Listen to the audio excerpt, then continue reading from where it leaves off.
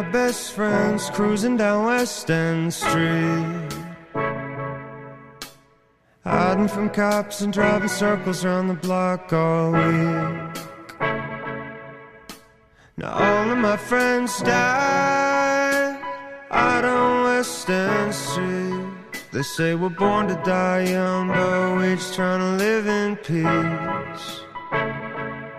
So maybe heaven is a ghetto with no bad blocks, Shangri-La dealers at the bus stop, and maybe God is just a cop that we can fast talk. So if you're guilty and you know it, put your hands up. Hello and welcome to the Friday edition of 444's The Most Accurate Podcast. As you can tell, Anthony Stalter is not here. My name is John Paulsen. Stalter is not here. He missed Monday's podcast due to his daughter falling ill. I'm happy to report that she is feeling much better, and she is not the reason for his absence today. He had other plans today. So we brought on a friend of the pod. I don't know if this is his fifth, sixth appearance on the podcast, but 444's director of DFS. You know him as TJ Hernandez. I know him as Tickles. TJ, how you doing today? JP, what's up, buddy? Good. Just gearing up for week 14 for the fantasy playoffs and obviously DFS. But we're kind of in the home stretch here, so it's exciting, but it's also kind of bittersweet because that means the season's almost over. Yeah, if you haven't been listening to the DFS podcast that 444 has, the most valuable podcast, it's loaded with good information. TJ's on there every week with Holden Kushner, and he digs up stats and finds trends that are can be used in redraft as well. So we're happy to have him on here on the redraft pod. So I'm going to throw some curveballs at you today, see how you do. All right. The music today, a band called Houses. The track is called Fast Talk. It's making its way around alternative radio. It's like I'm addicted to this song right now, listening to it at least 2 or 3 times a day. Houses is actually mostly Dexter Tortellio. I'm gonna get tweets about his pronunciation there. He's also known as Dawn Golden. That's another side project. If you like this track, you might want to check out Dawn Golden's track, All I Want from 2014. Great little indie pop, 2 songs there for you. So I want to name our winner for the t-shirt contest. Thanks to the 20 people that gave us favorable reviews on iTunes. I did a random number generator just so you don't think I'm playing favorites. But Mama Cass in Colorado, you have won a free 444 t-shirt. They're super comfy. Go ahead and email support@444.com. Let them know that you won, and we will arrange to get a t-shirt to you. So thank you, Mama Cass in Colorado, and everybody else who gave us a positive review on iTunes. We're going to start with some news that I guess broke Sunday. I didn't talk about it on the solo pod because I didn't want to drone on and on the solo pod about my feelings about Mike McCarthy being fired mid-season. There's some hot takes about whether or not that was appropriate. Maybe TJ can comment on that. We're also going to talk about some injury updates, get into the Thursday Night Football game, and talk about some Siki starts. So let's start with that. Mike McCarthy being fired. What's your reaction? Are you surprised that the Packers fired him in season, or did you expect him to last the season and get fired on Black Monday?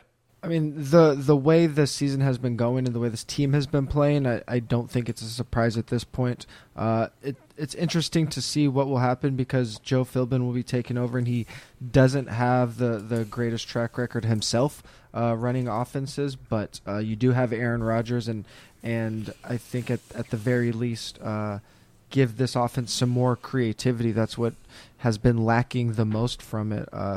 It's been very predictable how they're going to throw the ball and where they're going to throw the ball. It's not that they haven't been. They're near the top of the league in terms of neutral passing rate, but it's been outside the numbers and not a lot of high percentage throws. So I think if we see that change, that will be the most obvious thing to look for, and hopefully seeing a better offense down the stretch.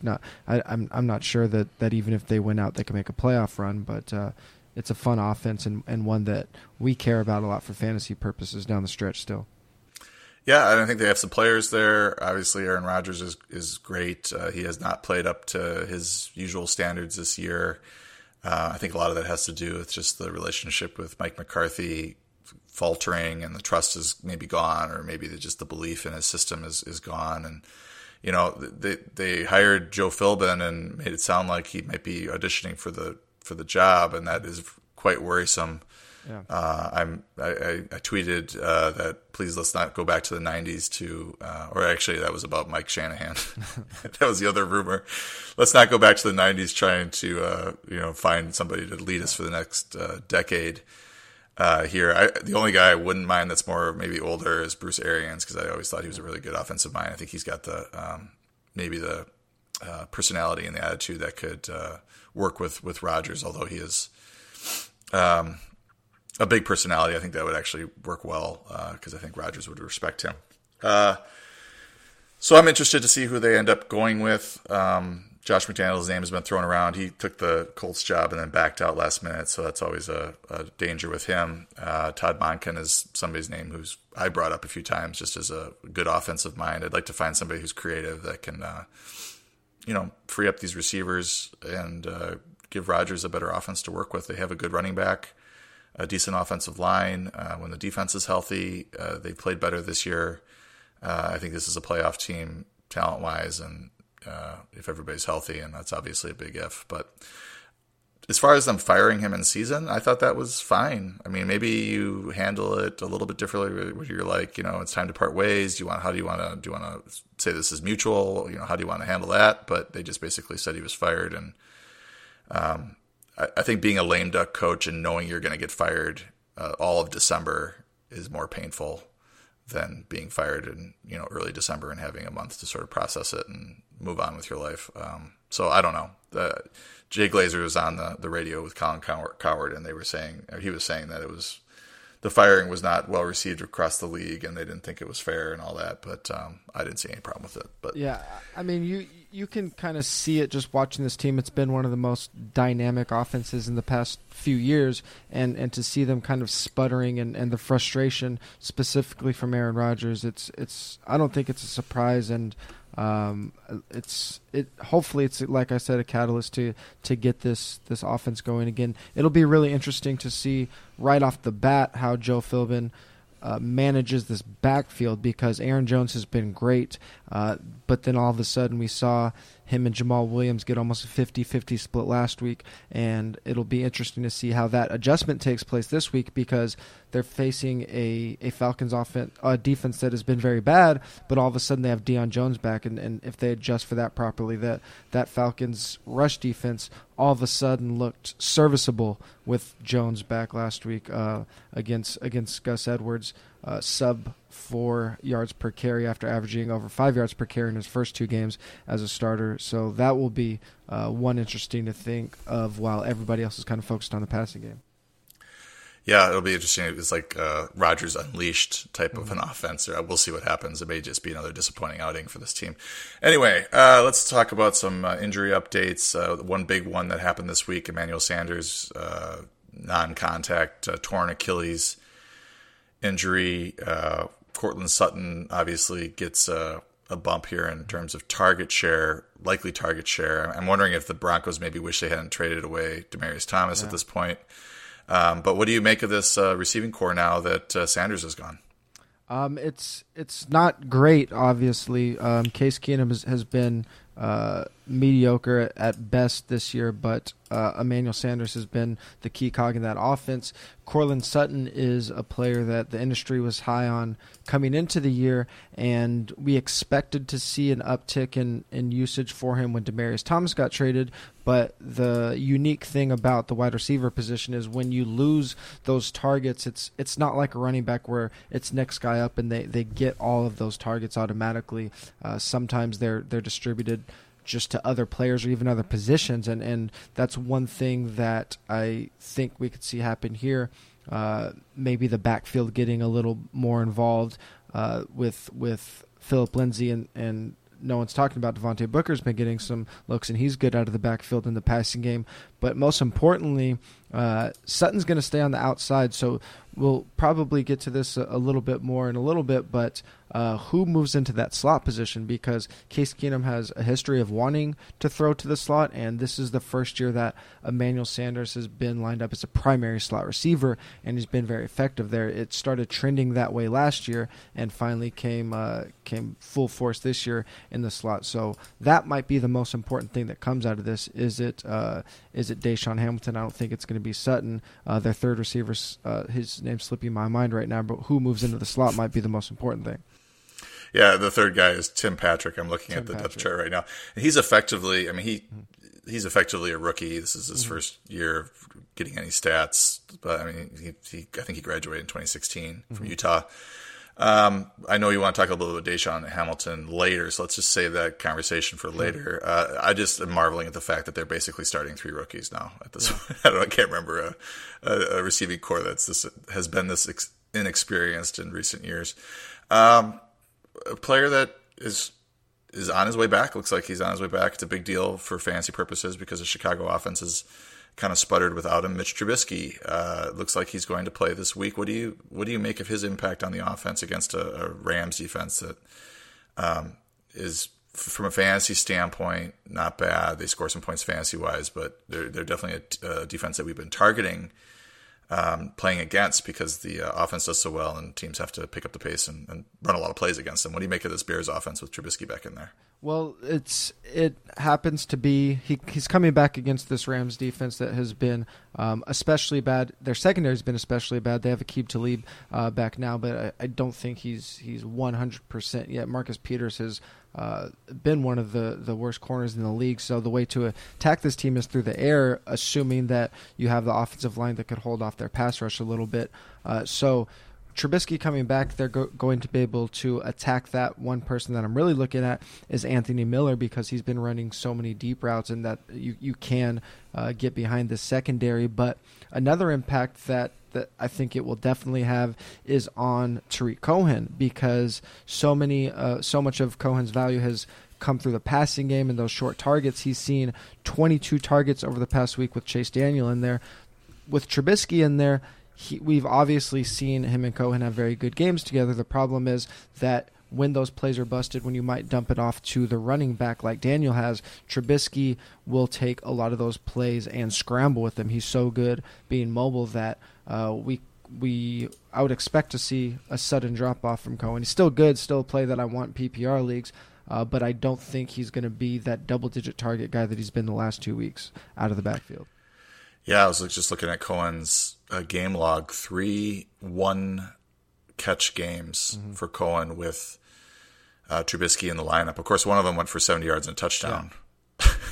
And that's why you want him because he's going to give you that explosiveness, but I just don't think that he's going to be the floor play that he's been the last 2 weeks. Yeah, he has. Along with those 3 one-catch games, he also has 2 7-catch games and an 8-catch game with Trubisky. So it's just been.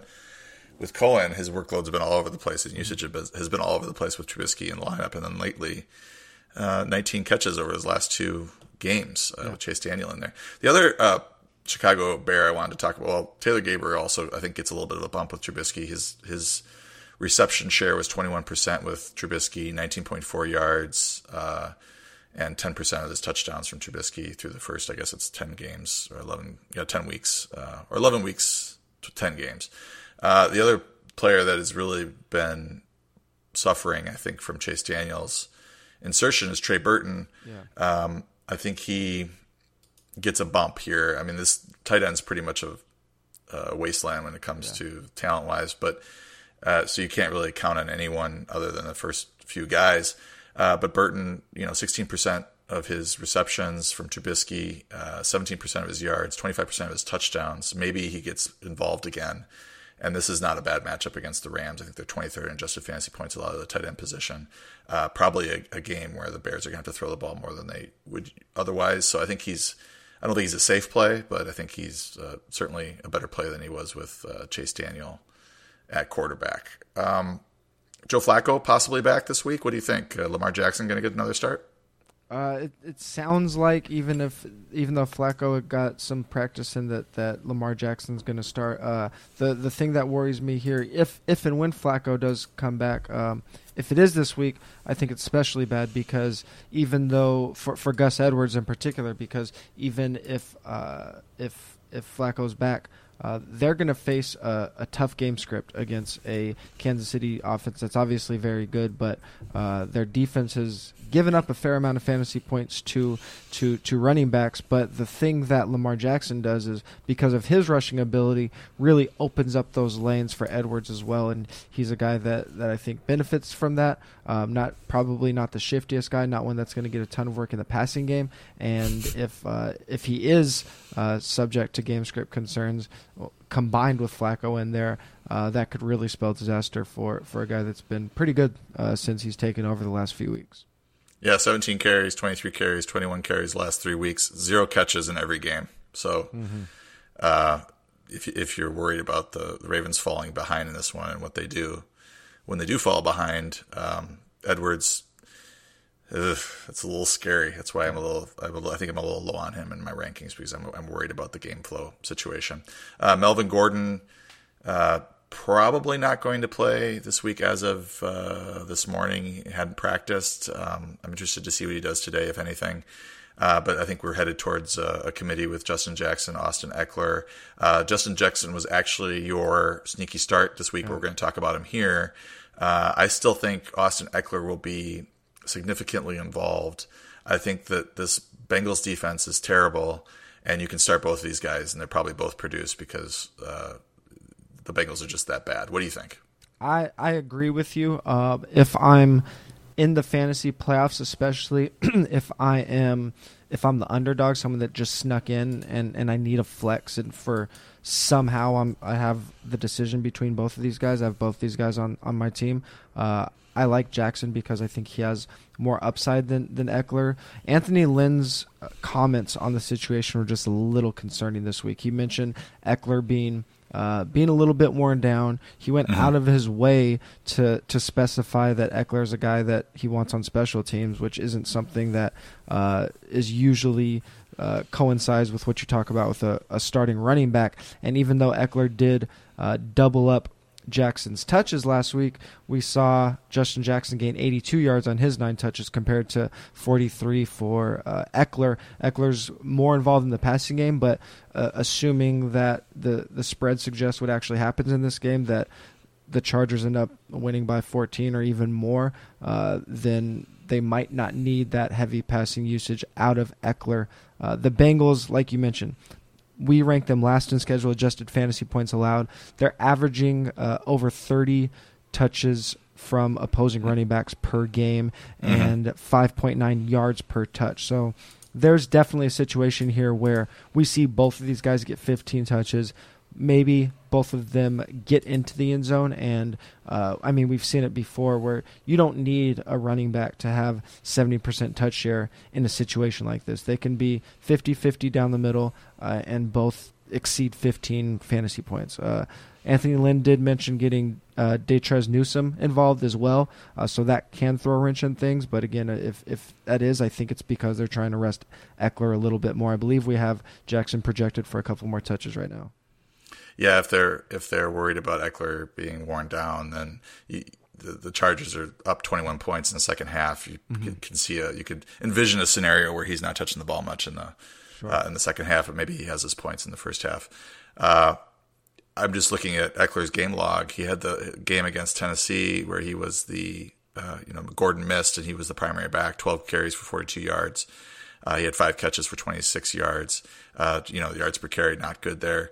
And then last week had a chance to get the start, 13 for 21 in the running game. Again, 5 catches, 22 yards as a receiver, 1.62 yards per carry. So the 2 chances that he's had to really get double-digit carries, other than the 11-carry, 77-yard game against Buffalo in week 2, he has not produced high yards per carry. Although on the season it's 5.18. So maybe if he gets that 8 to 10 carry range and Jackson's getting the 15 to 17 carries against this bad Bengals defense, that Eckler's efficiency will rise a little bit, and we'll still see him involved as a receiver. I think Jackson's a really good play, though. If you are desperate, just want to pick up a guy off the waiver wire, you're getting an RB2, I think, against this bad Bengals defense. Isaiah Crowell, last we saw, missed Thursday practice with a toe injury. Is there any upside with Elijah McGuire this week against Buffalo? Buffalo's just been so good against running backs and really just on defense, period. And they're in a situation where that backfield just hasn't produced much like we like. Crowell has been getting a decent touch share, 34% of team touches over the last month, but it isn't a situation where I think Elijah McGuire automatically just absorbs all those touches and just not a great game situation for them at all. So it's a backfield that I've kind of been avoiding all year to begin with, and now that you're kind of mixing up injuries and uncertainties there, it's one that I'm probably continuing to avoid. Yeah, maybe certainly from a DFS standpoint, where you have a choice of who you deploy in a given lineup. If you're in a redraft and you're just desperate, I think McGuire, if Crowell is out, McGuire and Cannon probably split the work, but McGuire has been running ahead of him. 13% of the snaps for Cannon last week, and the week before it was 14%.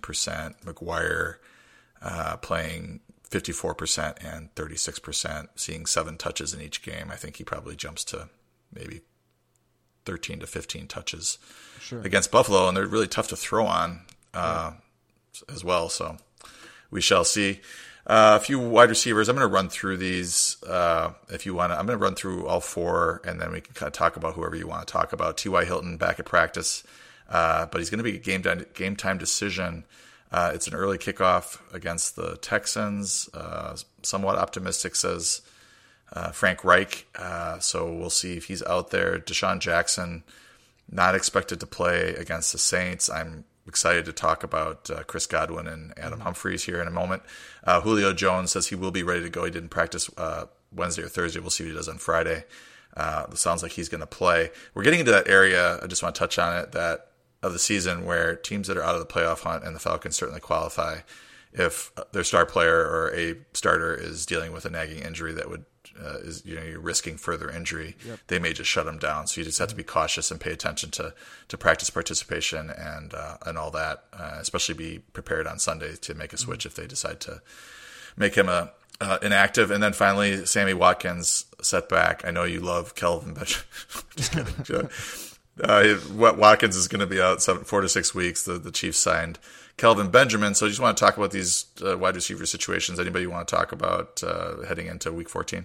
I think I just kind of want to comment on something you said, that down the stretch, one thing to look at, not only those injured players that are on teams that aren't in the playoff hunt anymore, but also those teams that aren't in the playoff hunt.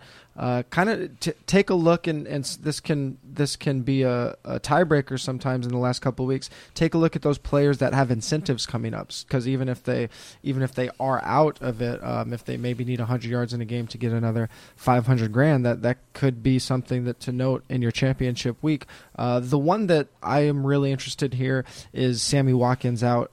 Kelvin Benjamin, I'm assuming that's more of a depth thing. It's not this offense is so good, and they have so many players.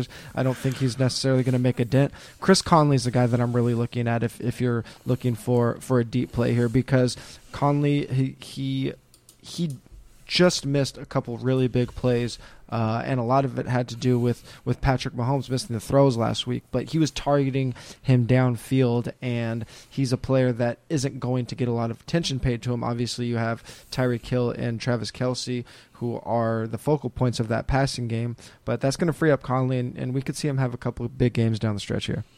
Yeah, 15 targets for Conley over the last 2 weeks with Watkins out, 10 catches, 99 yards, 3 touchdowns combined those 2 games.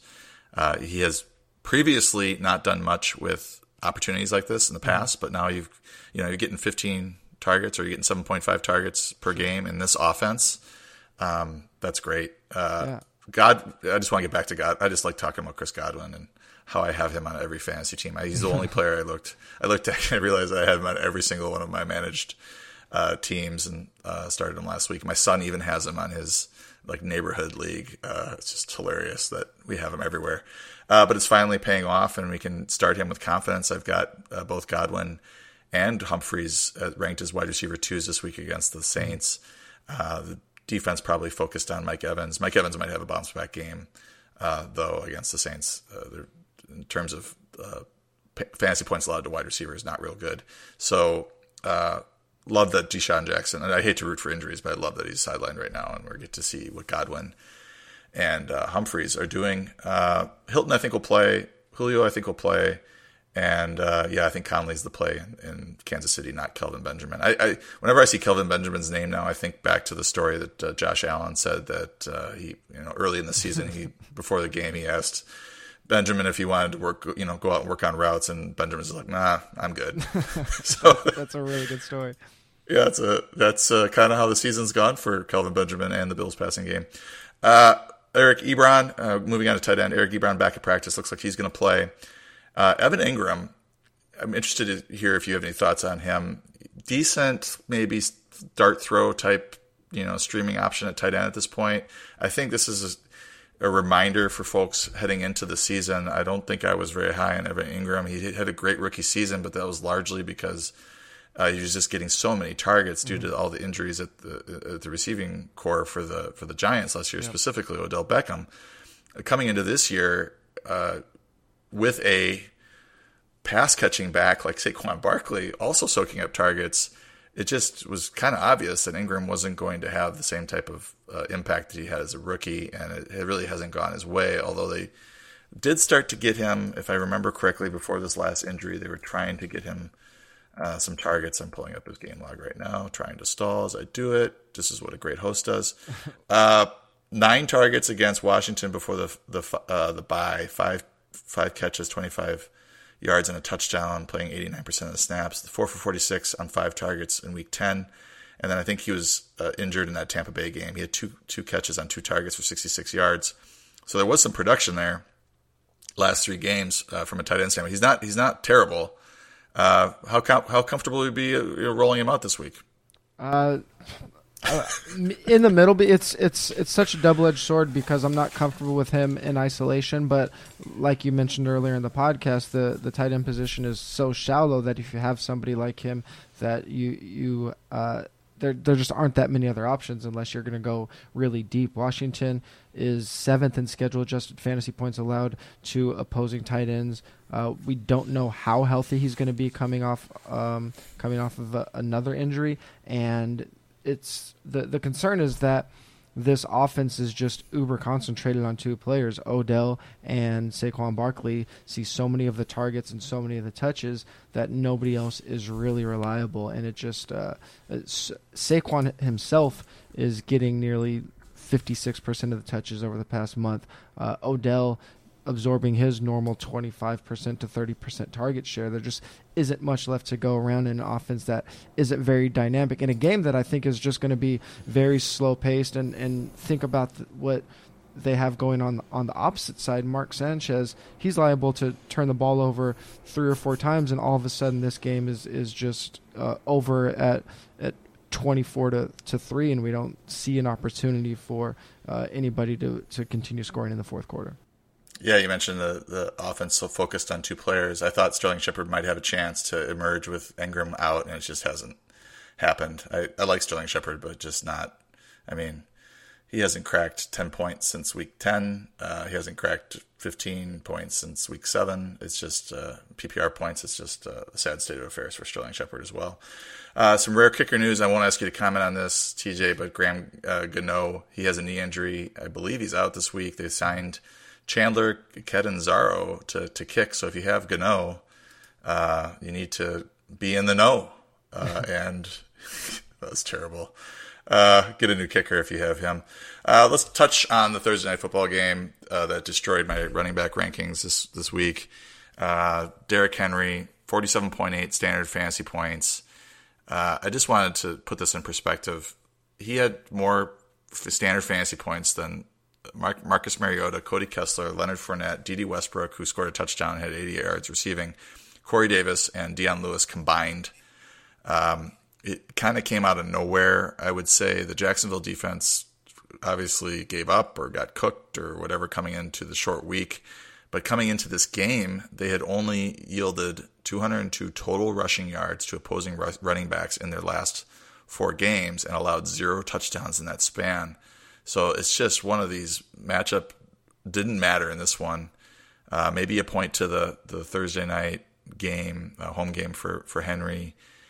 National television got juiced and really ran the ball well. What do you make of this game, and anything you want to say fantasy wise about these two teams? It's not something that I'm going to take into future weeks of the fantasy playoffs and assume that Jacksonville is a matchup we all of a sudden target with our running backs, and also one that I'm going to assume that Derrick Henry is one that I want to start in my fantasy second round of playoffs or championship. But the only indicator we had is there was suddenly a 60-40 split the week before in Henry's favor, which I believe is the first time we've seen that all year. Maybe it was in week 2 or 3 that he had more touches, but even then you just can't assume that this is going to be a situation where this Tennessee backfield hasn't produced much for you against the Jacksonville defense that has been very stout. Just overall, you couldn't see it coming, and I guess maybe you might take away that Jacksonville's kind of given up. The one thing that's going to happen with Cody Kessler's at quarterback is they're going to be open to some very bad game script, and that was obviously the worst game script that could have happened. So it's you could put your defense in some bad situations and some short fields, which can result in more touchdown upside and touchdown equity. But this team wasn't tackling last night. We saw the flop from their cornerback, which was hilarious. A soccer flop.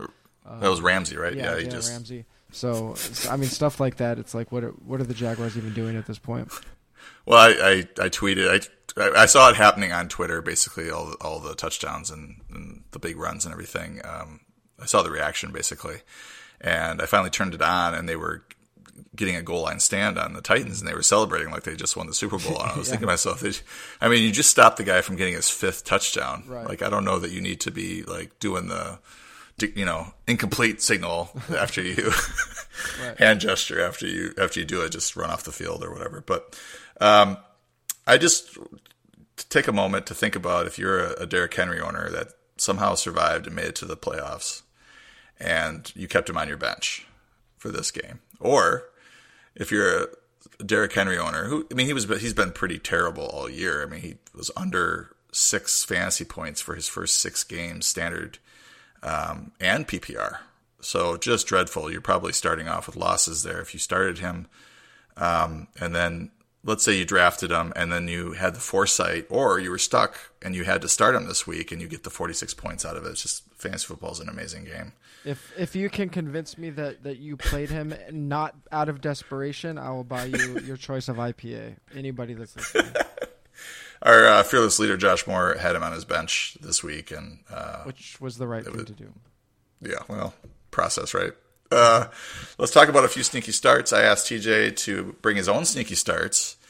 And your first sneaky start, I don't think you understand what the term sneaky start means, but your first sneaky start is a quarterback by the name of, is it Tom Brady? Is that his name? And let me preface this why Tom Brady is a sneaky start. A couple weeks ago, Tom Brady was taken off most major sites. He was taken off of can't drop lists. We currently have him ranked outside the top 12. So he's droppable. We have him ranked outside the top 12, and it's the playoffs. So most leagues don't even have 12 teams playing anymore. So there is probably a lot of teams that snuck into the playoffs that spent decent touchdown equity on Tom Brady that may be scared to drop him, but might have been streaming around him with another quarterback. And it's very feasible that you could be in a situation right now where you're trying to choose between, do I start Tom Brady or Lamar Jackson? Like that's a very possible thing. But I think this is a bounce back spot for Tom Brady, because if it's been amazing that Tom Brady has been so bad of late, because he's actually had usage that would suggest actually decent fantasy scoring. And this is a situation that sets up very well for him to have that bounce back Tom Brady-like game. for the most part, this is the first time we've really seen a fully 100% healthy Patriots offense. Now they have Rex Burkhead head back. Gronk obviously isn't the old Gronk, but he has scored in the last couple of weeks, and he's at least on the field. So they have a full complement of weapons. They're projected for 27 points, which is one of their highest totals in recent weeks. And Miami is a very interesting defense to target because if we look at their raw fantasy points allowed, they're in 15th in raw fantasy points. But if we adjust for strength of schedule, they're down at 25th. And I talked about Brady being due for a bounce back. He's only accounted for a third of New England touchdowns since Week 8 over the last 6 weeks. Usually quarterbacks, even the average or below average, they're around the 60% range. He's tied for the 5th most red zone attempts in that span, and he has 0 touchdowns. 26 red zone attempts, 0 touchdowns. Even bad quarterbacks are usually around 20% touchdown rate inside the red zone.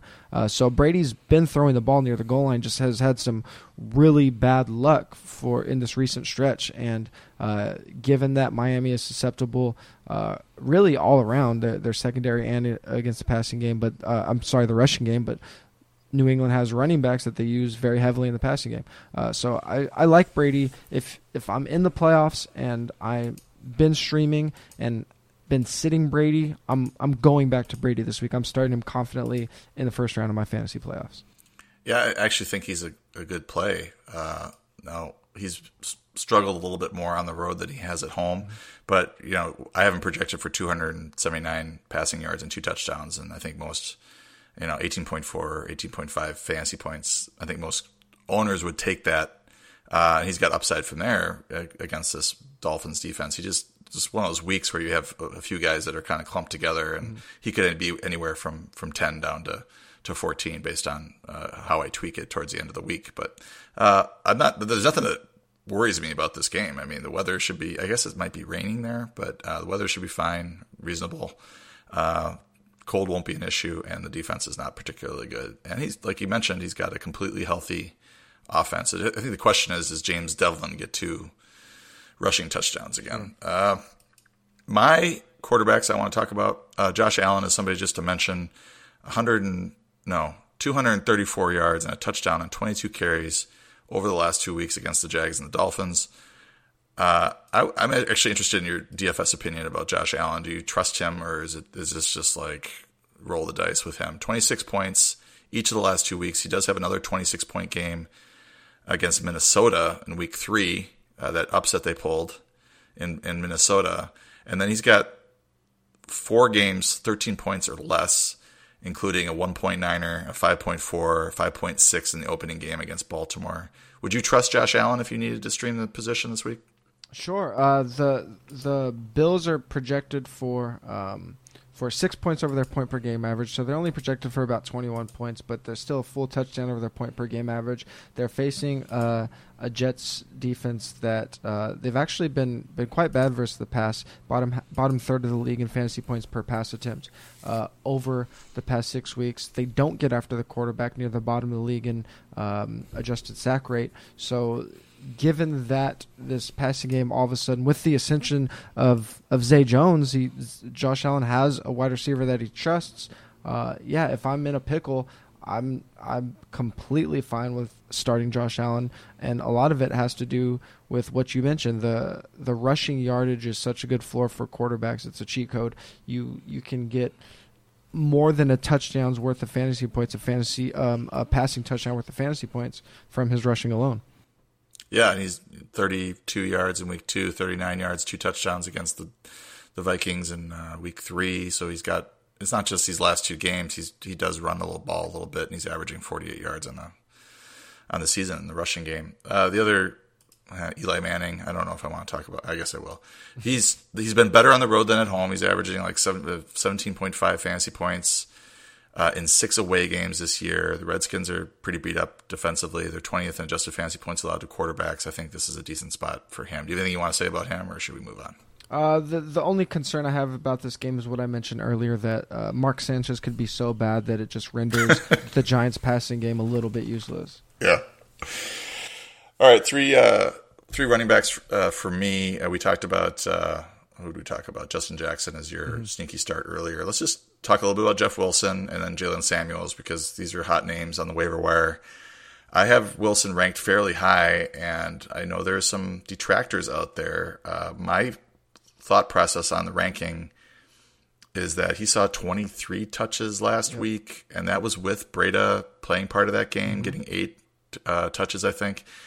I don't think Alfred Morris played at all, if I'm remembering correctly. He did not. I don't know if he was active. I have to look at that. But this looks like a game where, maybe Jeff Wilson is not the most talented running back in the world from an athletic profile standpoint, but he is projecting to get 15 to 20 touches pretty easily in a Kyle Shanahan offense. And running backs in Kyle Shanahan's offense have been great, very productive. Anytime Breda's healthy, he's been really good. That's why we like Jerick McKinnon heading into this year.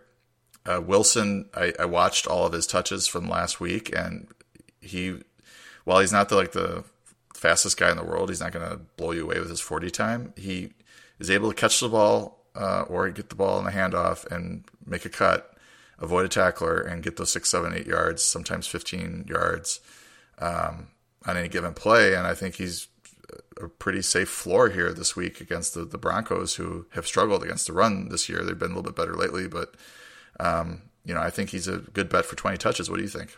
I agree. 43% of the team touch share last week, almost half of the team touches. And the promising thing here, even though San Francisco is an underdog and can find themselves in maybe a little bad game script for the running back, he saw 9 targets last week. So he's somebody that is, if you don't sneeze at 15 to 20 touches with that many targets. In this situation, you can get 20 touches probably in your flex spot if you made it this far in the season. You're giving yourself a very safe floor with this player here. So running back is all about volume, and you're getting it from this position. And I don't see a reason, if you were able to land him on waivers, you should be starting him this week. I think my only concern with Wilson is Denver, if they're so beat up at wide receiver that maybe they just go completely run heavy with Phillip Lindsay and Royce Freeman, and they shorten the game, and they get to a point. But they were still running Wilson and using Wilson in the passing game, even when they were way behind last week, the 49ers. So I think he's one of these running backs this week that is kind of game flow proof in a way that he'll be involved as a receiver even if they fall way behind. Jaylen Samuels now looks like he's going to get the start. He says he's going to be part of a committee, or at least that's what Mike Tomlin said, with Stephen Ridley. How do you think the touch share in this backfield breaks out? Because Ridley had not been involved the last few weeks. Samuels got the 5 touches with Connor out, 2 carries for 5 yards, and then he had the 3 catches for 20 yards and a touchdown. He's tight end eligible in a couple of at a couple sites. I know Yahoo's one of them. You think this is going to be Ridley getting most of the carries and Samuels getting most of the passing game work, or do you think Samuels is a threat for 10, 12 carries as well? I think the split is going to happen in the running game. So as far as a touch share, at worst for Samuels, maybe a 60-40. But what we know about the Steelers is they want to use their running backs in the rushing game as well as in the passing game. And traditionally, at least with this iteration of Pittsburgh's offense, they've been able to do it with one running back. Even if they don't want Samuels taking on 60% of the rushes, I think you'll see the majority of the passing down work. And the Raiders, they're bad all around, and it's a team that you can attack on the ground and through the air, but you can really do it through the air. In Pittsburgh, they've had the highest neutral game script passing rate over the last 6 weeks, and I would assume that continues on against a Raiders defense that is very susceptible to the pass. So for all those reasons, I would expect Jaylen Samuels to be the leader in touches with that passing down work, and I expect Steelers to score a lot of points in this one. So even if Ridley does vulture a touchdown, Samuels has 20-point PPR potential in this one. Receivers, tell me who your sneaky start is this week. I'm going to go really deep on this one just because it's opposite of the obvious play. I think DeSean Hamilton versus San Francisco. I think everybody's going to automatically be looking at Cortland Sutton. According to Mike Clay, DeSean Hamilton has already played 43% of his snaps in the slot, and I mentioned when we talked about the Emmanuel Sanders injury, who's most likely to move into that slot position because it's been such a valuable position for targets, and I would assume that it's Hamilton that slides in there, and if that happens, he has a very good matchup against San Francisco. San Francisco as a team, they're last in yards per target, last in fantasy points per target allowed to the slot, and it's very important to look at those team level numbers for the slot because it's not always the slot cornerback that is covering the player that lines up in the slot. Sometimes they get caught in a package where a linebacker is forced to cover a wide receiver. Oftentimes they'll just move a safety down to cover a wide receiver. So looking at those team numbers is pretty important there, and San Francisco's been the worst team in the league at covering that position. Yeah, I'm looking at his game log, and I'm a little worried from he's played a lot but hasn't done much standpoint. But sure. You mentioned that Keenum likes to throw to the slot, and I'm guessing that his 80% snap share against the Bengals last week, he was playing outside with Sanders still in the slot there. So his role is going to change. Tim Patrick is going to probably be stepping in on the outside. So he has to be dirt cheap on DFS as well, right? Just very, very cheap. Minimum play. Near the minimum. And and it's obviously a risky play, but if you, again, there's these teams that you sneak into the playoffs and obviously not this week. You won't be playing the 1 seed, but you could be playing a 3 seed that is near the top or as good as a 1 seed, and you're not looking for floor plays there. You need guys that are going to hit home runs and catch up to those very good teams that you're playing against. You want to win. You want to get to the championship, and those are the type of plays that are going to put you over the top there. I would like to mention Michael Gallup as my sneaky start. I just looking at what he did against the Saints, 5 for 76 on 7 targets. He had 6 targets the week before against Washington, was not quite as productive, 2 for 19. He did have against Washington in week 7, 3 for 81 and a touchdown on 5 targets. I just like the matchup, and I like that they're keeping him involved. He's 13 targets over the last 2 weeks with Amari Cooper in this offense. The matchup against Philly, they're really beat up in the secondary there, 27th adjusted fantasy points allowed.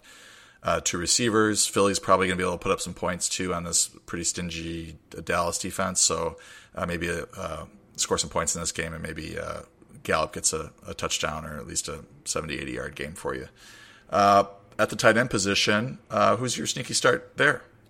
Vance McDonald, going back to that Pittsburgh passing attack. I mentioned that they've been passing at one of the highest rates over the last 6 weeks. Oakland last in fantasy points per attempt and fantasy points per target to tight ends in that span. We have them ranked last in schedule-adjusted fantasy points allowed to the position.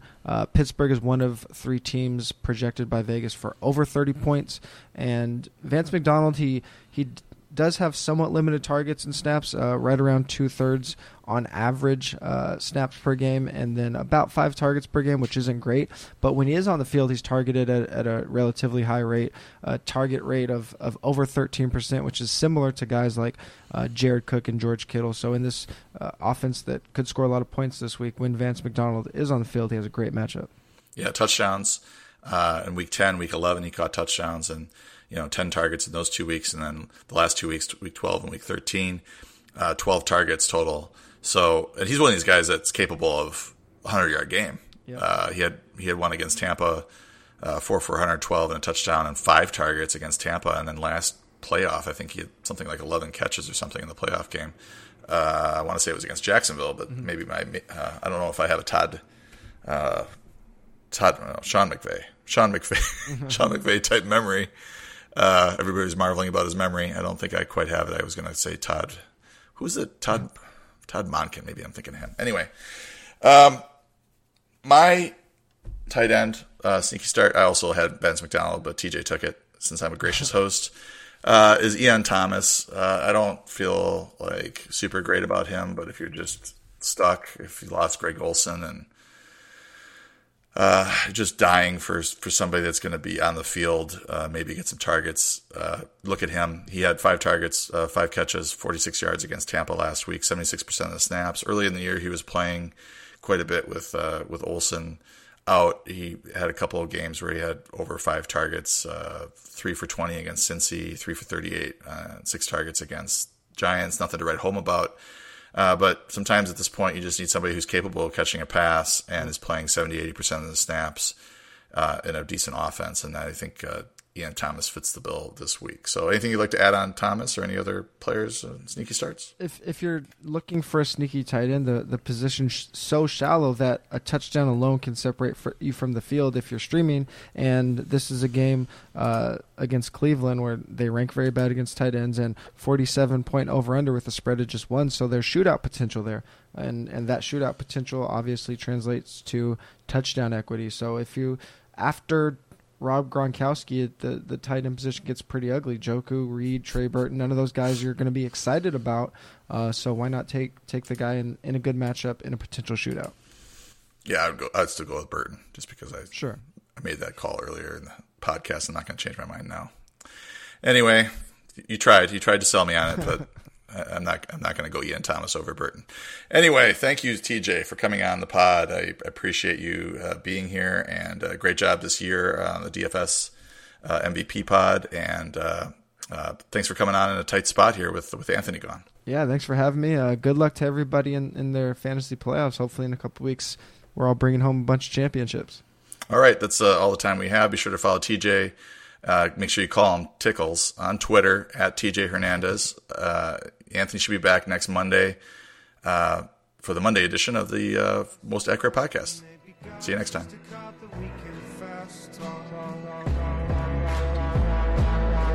So if you're guilty and you know it, put your hands up. 'Cause karma's just a different word for bad luck. And what if death is just another pair of handcuffs?